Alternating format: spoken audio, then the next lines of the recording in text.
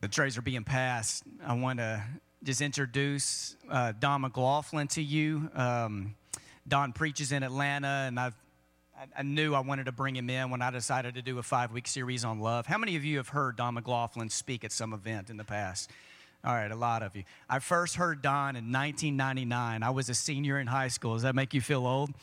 And was just drawn to your heart, your ministry, how you talk about Jesus. So 6 months ago or so, I knew I wanted to do a 5-week series on love after Easter, but it was only 2 months ago. I was sitting there and I was like, my goodness, Don McLaughlin, a good friend of mine, just wrote a book not too long ago, last year, on love. It's called Love First. It's called Love First, Ending Hate Before It's Too Late. A fantastic book. I've read it. I've devoured it. And I called him up 2 months ago, and I said, Don, I know your speaking schedule's crazy, but is there any chance I can get you to Memphis in April? And he responded and said, April 15th, the week before I'm in Colorado, but I can fly in. And he flew in last night, Ubered to my house late at night. And Don, I'm so just thrilled that Sycamore View gets to hear from you today. Don has been married 35 years. And I sat down with Don and his wife at Pepperdine a few years ago. And Casey and I are not afraid to sit with people we greatly admire and grill them with questions. And we sat over some lunch in Malibu, and I was asking him about what's the hardest year in your marriage. I was asking Susan, his wife, what was the year where ministry was so hard it caused stress and tension, and the way they just received questions and blessed me. Don, you've been a great friend. You did not just write a book sitting behind a desk. You wrote a book that you live out every day of your life. Don's been preaching for 21 years. He's been in ministry now for over 30 years. He's been preaching at the North Atlanta Church of Christ in Atlanta for 21. Don, we're so glad to have you here. You're a friend. You're a brother. So can we give Don a nice Memphis welcome today? I love you, man. Thank you. Wow. Well, it is exciting to be here. I'm happy to be with you. And I have a lot of friends here in this church and in Memphis. And I thank you for taking the time today to consider these things. I want to start this morning by asking you, what do you believe? Now, I'll give you an example. Do you believe you can breathe underwater? You say, oh, of course, man, if I had the right scuba gear. I didn't mention scuba gear. I didn't even say a snorkel. Well, that changes things. Well, of course it does, because that's what beliefs are like. Beliefs function in real life. So if you're a trained scuba diver, maybe an instructor, you're like, well, I breathed underwater with scuba gear. My wife and I hadn't been married very long, and we were driving across country, and we were driving across a narrow canyon bridge in Colorado. Now, bear in mind, we hadn't been married very long, and she said, you're too close to the edge. I ain't too close to the edge. You want to see close to the edge, right? But see, we hadn't been married very long, and I wasn't interested in having the human version of Siri telling me how to drive my car. But this was a long bridge. Don, you're too close to the edge. I can tell she is really afraid. I said to her, what are you afraid of? Are you afraid of heights or drowning? She said, I'm afraid of your driving. But see, we know for some reason, whether it's instinct, whether it's you choking on a bottle of milk when you were a kid, it doesn't take us long to figure out that, man, believing that I can't breathe underwater is really important. I really ought to make sure I nail that down. I need to understand that if I fall from too high up, I'm not going to make it. I need to understand that. And there are things in life that experience teach us, other people teach us, and sometimes those come together, because maybe it was your mom that was afraid of you being in the deep end of the pool because she didn't know if you knew yet that you couldn't breathe underwater. But now what if you were in a pool as a teenager and someone held you underwater? Now, what starts happening when that bigger kid, that friend of yours, holds you underwater? What goes on in your system? What's clicking through your brain? What's pulsing through your veins? I don't believe I can breathe underwater. I'm going to be tested. My faith is being tested. Lord God, help me, sustain me through this moment of testing. No, one of you is going to die, and it's not going to be you. You're coming up out of that water. Everything in you fights for your belief, because beliefs function that way. We don't talk a lot about creeds in particular churches across America, because some are pro-creed and some aren't. The word creed comes from the Latin word credo, which just means I believe. So part of my creed is I believe I can't breathe underwater. And I live by that creed. There's a creed in Scripture that goes like this. You'll find it in 1 John chapter 4 and verse 19.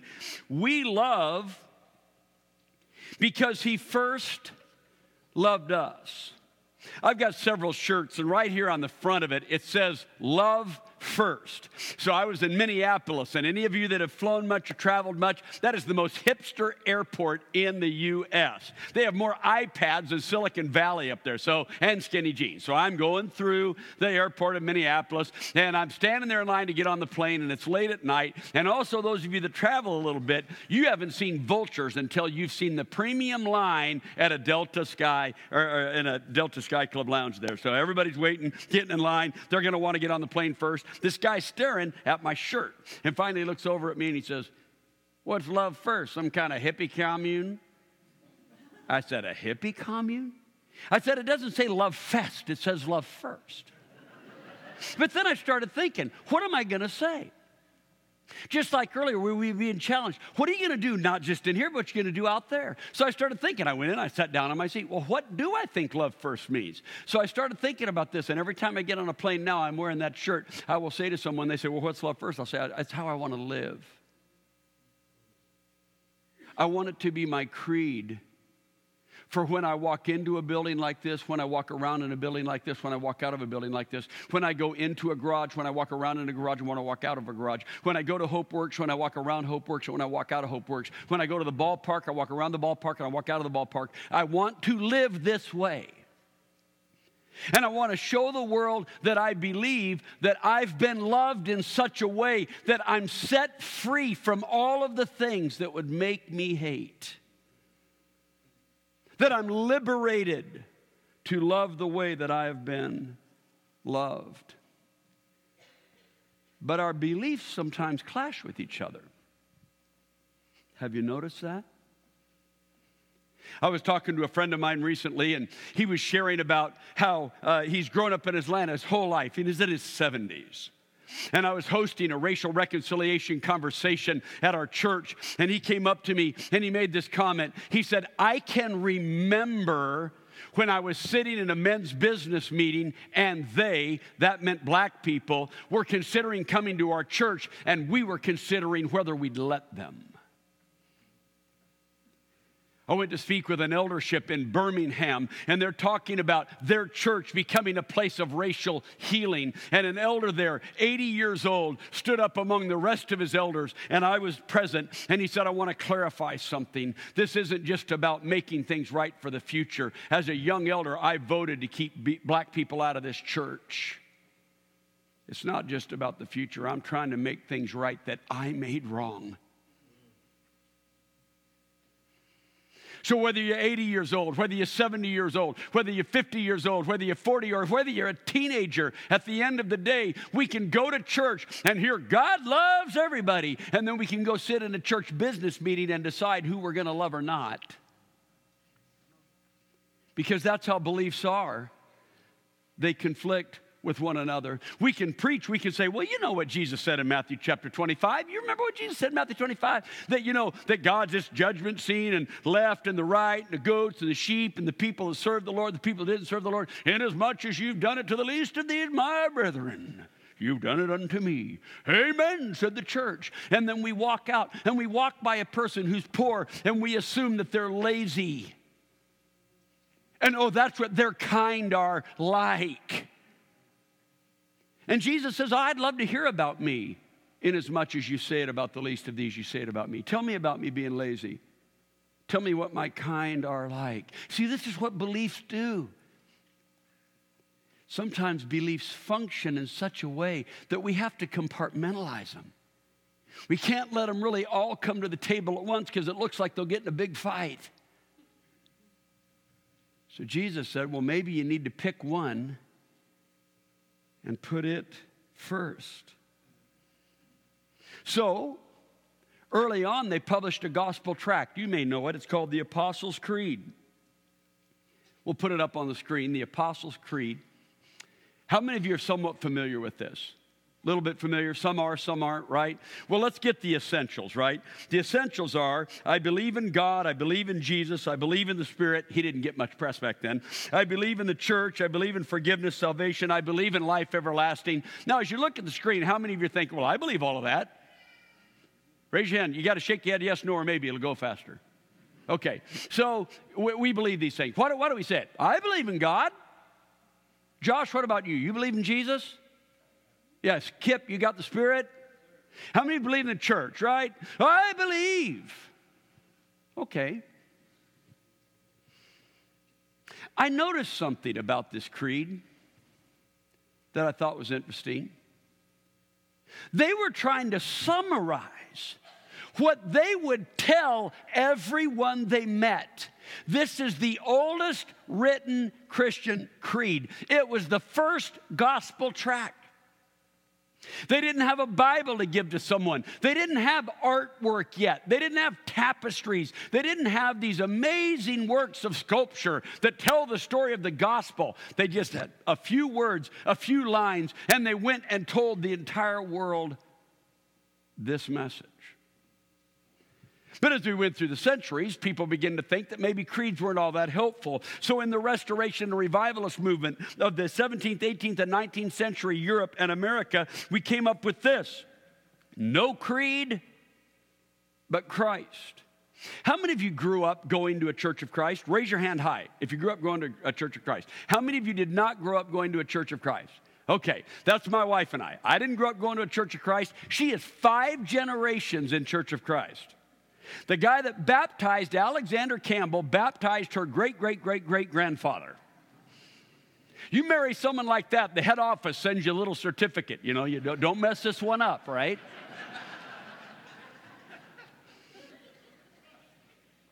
So the funny thing about the creeds, though, is whether they're written or unwritten makes absolutely no difference in how they stick. Because you can have a written creed and people can quote it. And my friends that grew up in churches that quoted the Apostles' Creed can quote it in their sleep. They can quote it under an anesthetic. But so can we. Put your hand up. Come on, just like this. It ain't that tough. Hear, believe, repent, confess, be baptized. See, we can do it too. And if you read your history, that wasn't the original 5-finger exercise. I'll leave you to go figure what that was. The Spirit was in the first one. Okay, Luke chapter 10. Jesus is going to walk us through the creed. So on one occasion, an expert in the law, those of you that are lawyers, you know this guy. He's not just an attorney, he's a jurist. This is a guy who knows how to interpret the law. On one occasion, an expert in the law stood up to test Jesus. Teacher, he asked, what must I do to inherit eternal life? Now, this boy's got a good question, so he's going to get a good answer.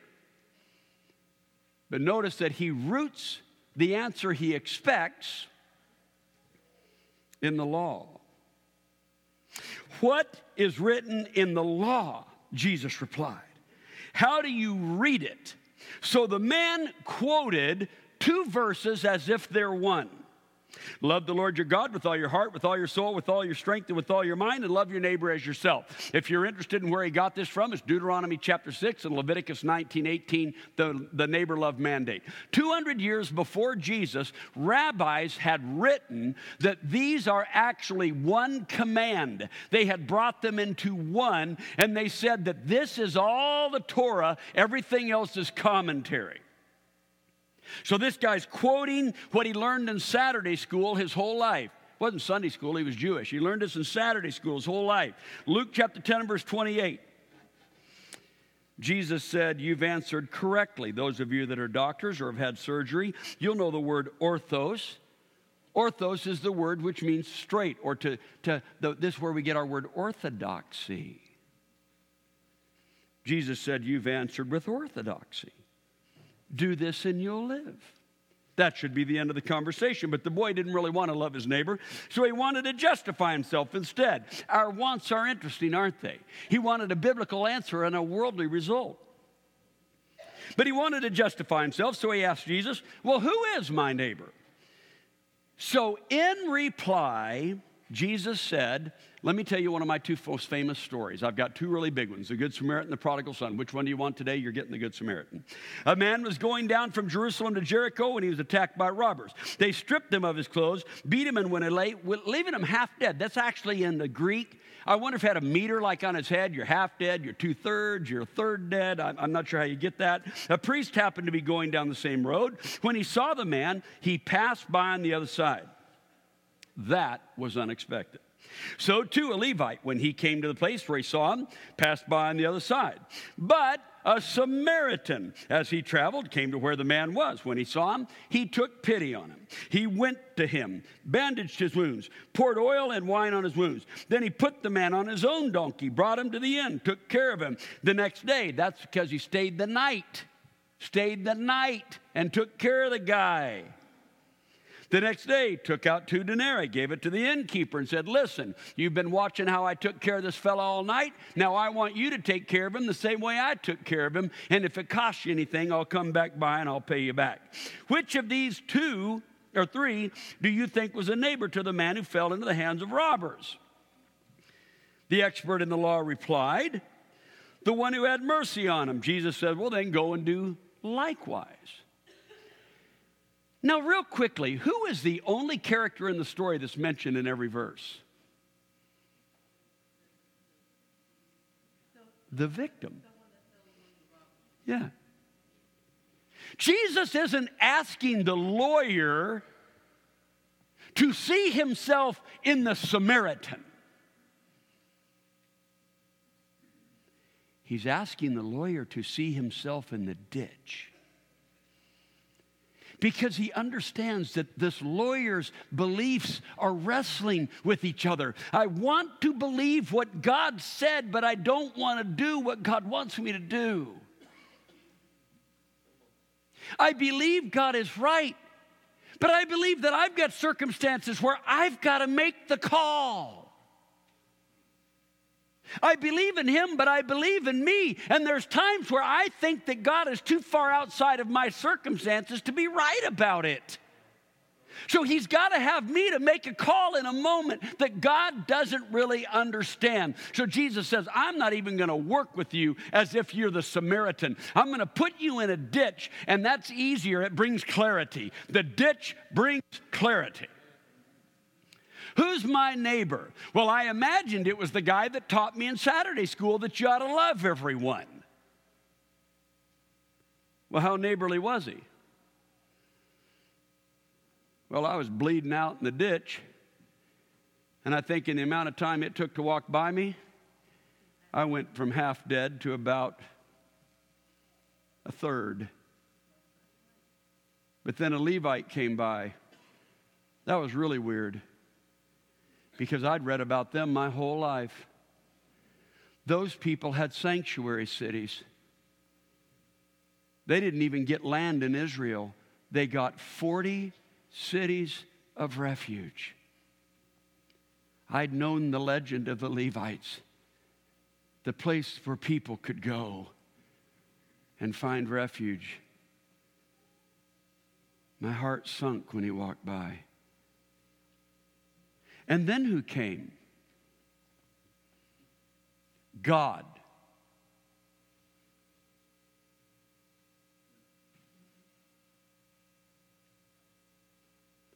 God is the center of every parable Jesus ever uttered. He is the Father in the story of the prodigal son. And it's God who shows up in the Samaritan. It's God who comes to you in the ditch. It's God that forfeits his right to ride his own royal donkey in to a triumphant entry that ends in him being king. No, he's always been willing to give up the donkey to serve the hurting. He's always the one that gives up the throne to get to the street. It's God who shows up looking like a Samaritan who gets down and bandages this man's wound. He is the EMT on the scene. He is the one that funds the project. He's the guy that gives up a night of sleep for a man he does not know so that he can show another person how to love a person he doesn't want in his inn. And then he says, let me tell you something. I'm not here for a good episode or a bad episode in your life. I'm here for all of your life. I'm going to walk with you when you don't want me to walk with you. I'll go with you to dark places. I'll give you breath to sin against me. And then I'll hear your breath when you cry out for my salvation. That's who shows up looking like a Samaritan. God. Because what this man needs to learn is if you love God, you got to want to look like him. If you love him in church, you got to want to look like him in the street. How many of you have ever worked in a restaurant? Come on. All right. What's the worst day of the week for tips? Sunday after church. We are legendary. We're the worst. I was a short order fry cook at Tasty Freeze. I was the guy behind the grill, cooking up burgers. People would come back up, slam their burger down. This thing is overcooked. You paid 86 cents. I'm a high school student. I know chef, man. You don't like your burger? Let me give you your 86 cents back. I wanted it medium rare. What do I look like, man? You think I've been on Top Chef? I rode the city bus to get down here to slap a tomato on your burger. That's what I did. We're demanding when we want to eat. So we eat the blood and the body of Jesus Christ. And then we walk into a restaurant and we are so famished in between breakfast and lunch that if they're a little late or the order is wrong, we fall out of order with God and we treat them as if we don't even know him.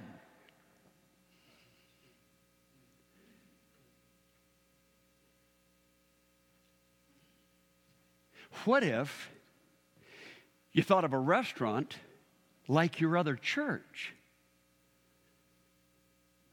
See, when I think about what it means for me to serve pastorally in our community, I include our restaurants.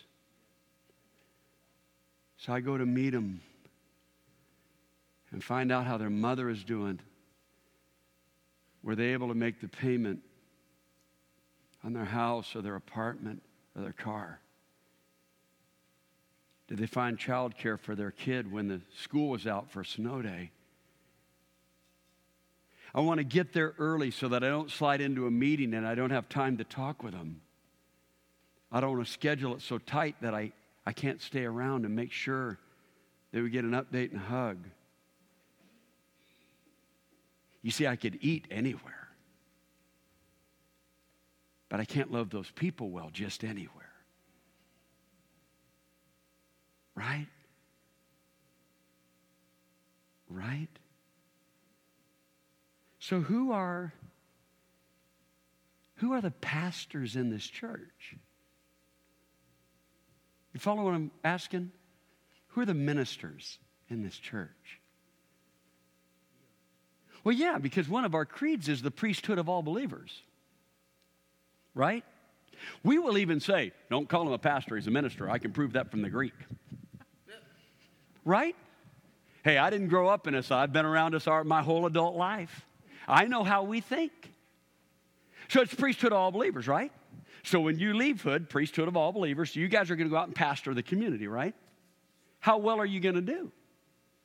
Have you prepared for it? Have you trained yourself for it? Have you thought to yourself, well, I'm not really in that good of a mood today. In fact, I've kind of had a bad attitude since I've been here so far this morning, but I'm thinking if I'm going to get ready and go pastor at a restaurant, I've really got to get this thing together. Right? I'm going to have to start praying. Lord, you got to help me. I've got a nasty attitude and a snippy tongue this morning. I'm going to have to really get this together. Or I might not actually be who you want me to be when I get there with the person that you have waiting on me. Right? Well, I call my wife Velvet Titanium. She got a bit of a soft exterior, but don't let that fool you, right? So we hadn't been in Atlanta very long. We moved from Indiana. I mean, a heavy day of traffic in Indiana is like, Amish wagon and a semi. I mean, there's just nothing happening. So we get to Atlanta, and I'm in road rage. We're driving along, my knuckles are white, no eye contact. I look like Mad Max, right, in Thunderdome. My wife looks over at me, and she says, it's a shame these people don't know how nice you can be.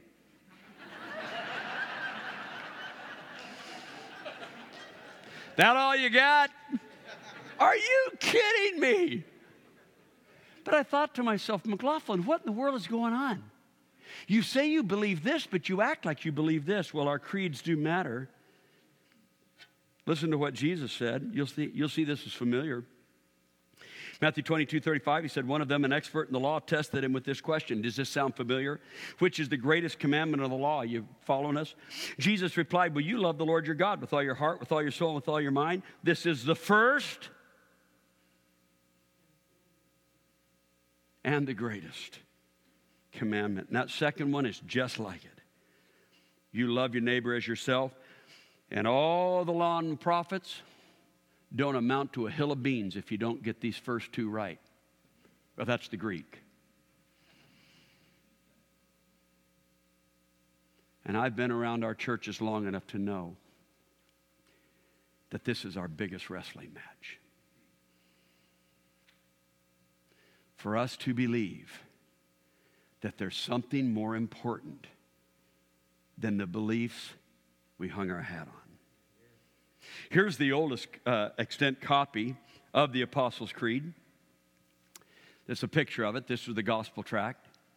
But as time went on, they increased the creed. They had to strengthen it because the question is, well, is Jesus really God? I mean, how can there be one God but have Spirit and Jesus? So they worked on this, and they came up with another famous creed called the Nicene Creed. In fact, there's two versions of that one. That's one that a lot of you are familiar with. And then a third one, the Athanasian Creed, which really drilled down into who Jesus is with God, the divinity of Jesus Christ. And 4 times in the Athanasian Creed, it says, if you don't believe this stuff, you're going to hell. That was a pretty good gospel tract. Here's what I noticed. And if you don't get anything else this morning, get this. Love is not mentioned even once in any of the creeds that shaped the trajectory of Christianity. It's not even mentioned. The word isn't even present.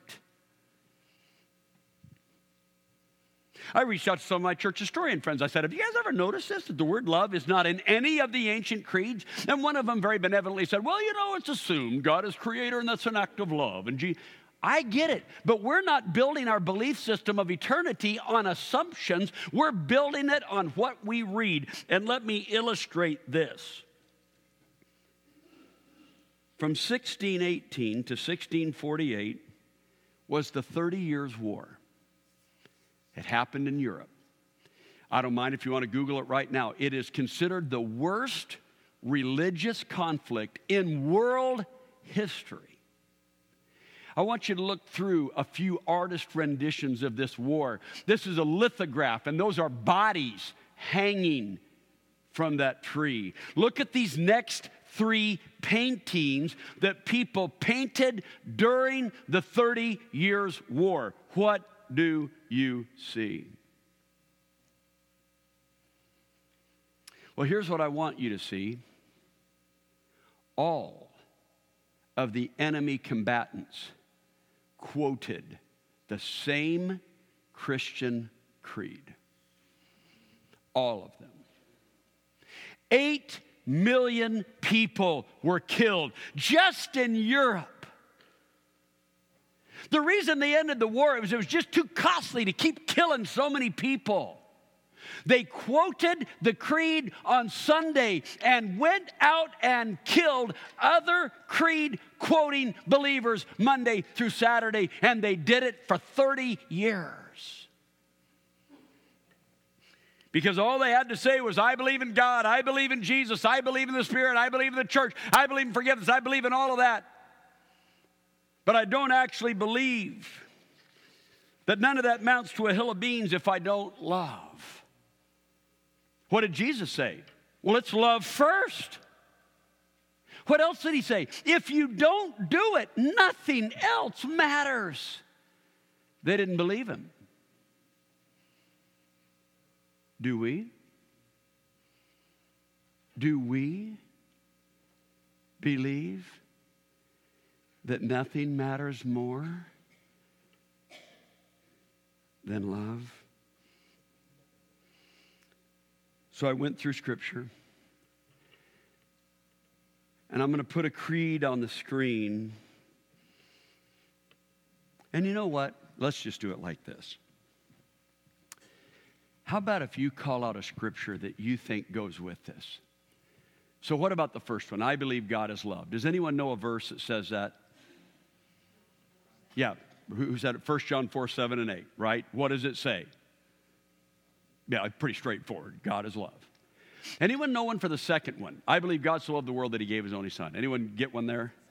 Thank you very much. You do realize that's the test, right? So John 3:16. How about I believe that God loves me even when I'm powerless, ungodly, a sinner, and his enemy? Anybody know that one?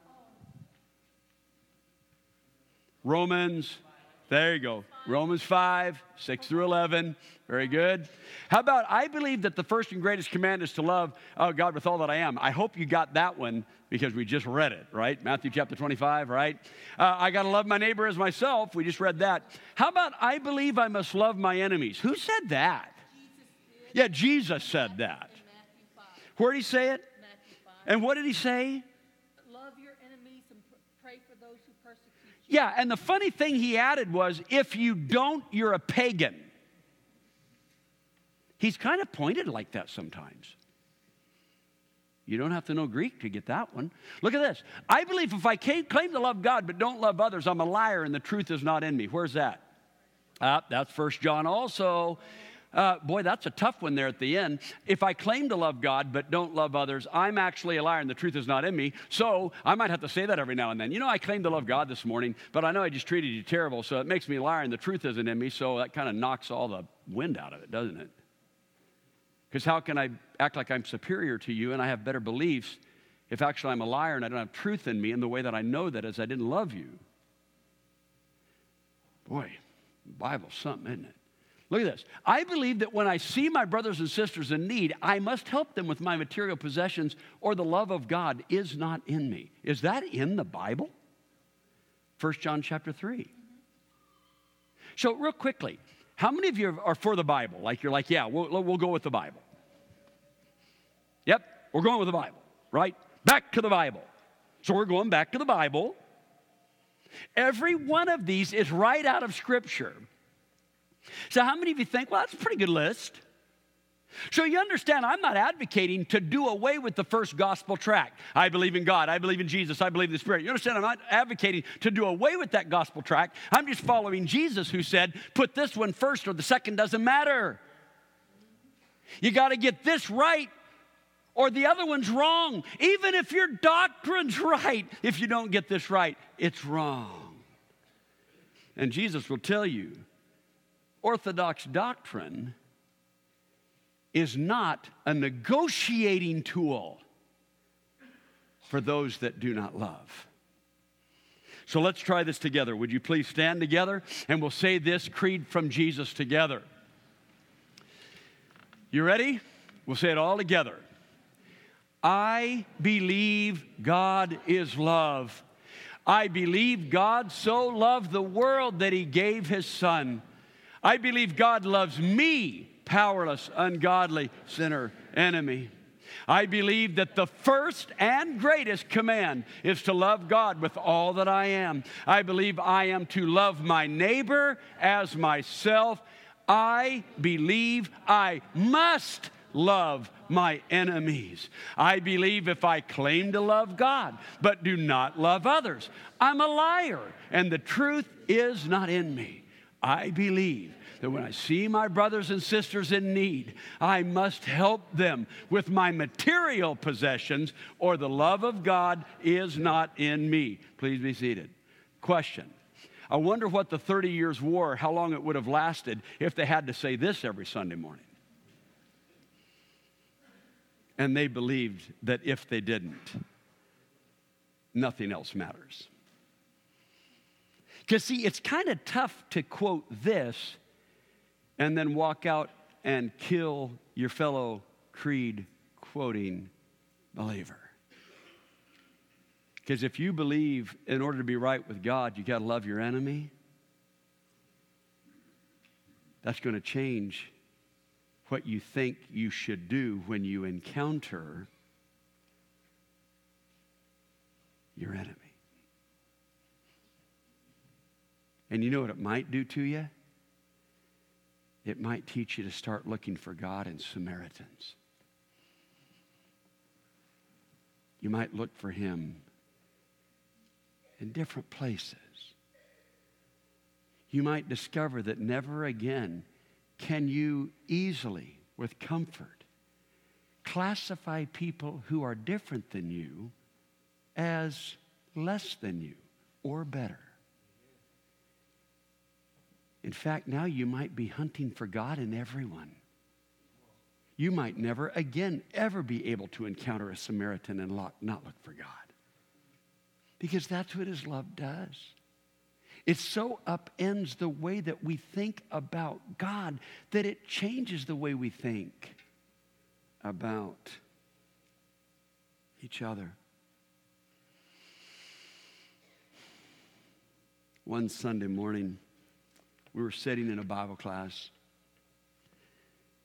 Our Bible classes are places of community. Everyone sits around tables of 5. So every Sunday morning, you're sitting with a group of people. We discuss the Word of God together. I'm at a table. We're having this discussion. This Caucasian lady is looking at this African-American man, and she says, "You really, really look familiar." He said, "So do you." He knew who she was. She couldn't remember who he was. We kept on discussing. Finally, she says, "Don't I know you?" He says, "I think." And then all at once it hit her. He had been her probation officer. And when she came to our church years later to get clean from her cocaine addiction, she met him at a table in Sunday school. For him, he was no longer seen a drug addict. For her, she was no longer seen a probation officer. Through the love of God, they had become what? Family. Love does that to people. And love can do that for you. So what I'm going to ask you to consider this morning, one last time, is this. What do you believe? If you believe that without help you can't breathe underwater, I would ask you to believe that without love you can't be right with God. But if you were to turn that, it would suggest that with love you could be right with God. So this morning, the way that we'll do that is, I think we're going to leave it to some conversations. You might have come with someone, something might have stirred in your heart today, and you might say, "Man, I need to talk about this. This is going to be tough. I've got some people that I consider as enemies. I have not loved them. I get it. but I don't know how to even get one foot in front of the other to do better at this. Then you might want to go to lunch and say, even before you order, I got to have a conversation about this. Some of you are thinking, I can't wait that long. I want to talk to someone right now because I've got to get moving on loving God and others the way God calls me to.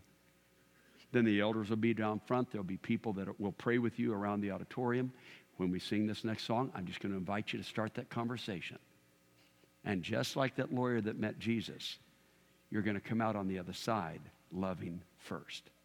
We invite you to those conversations as we stand and sing.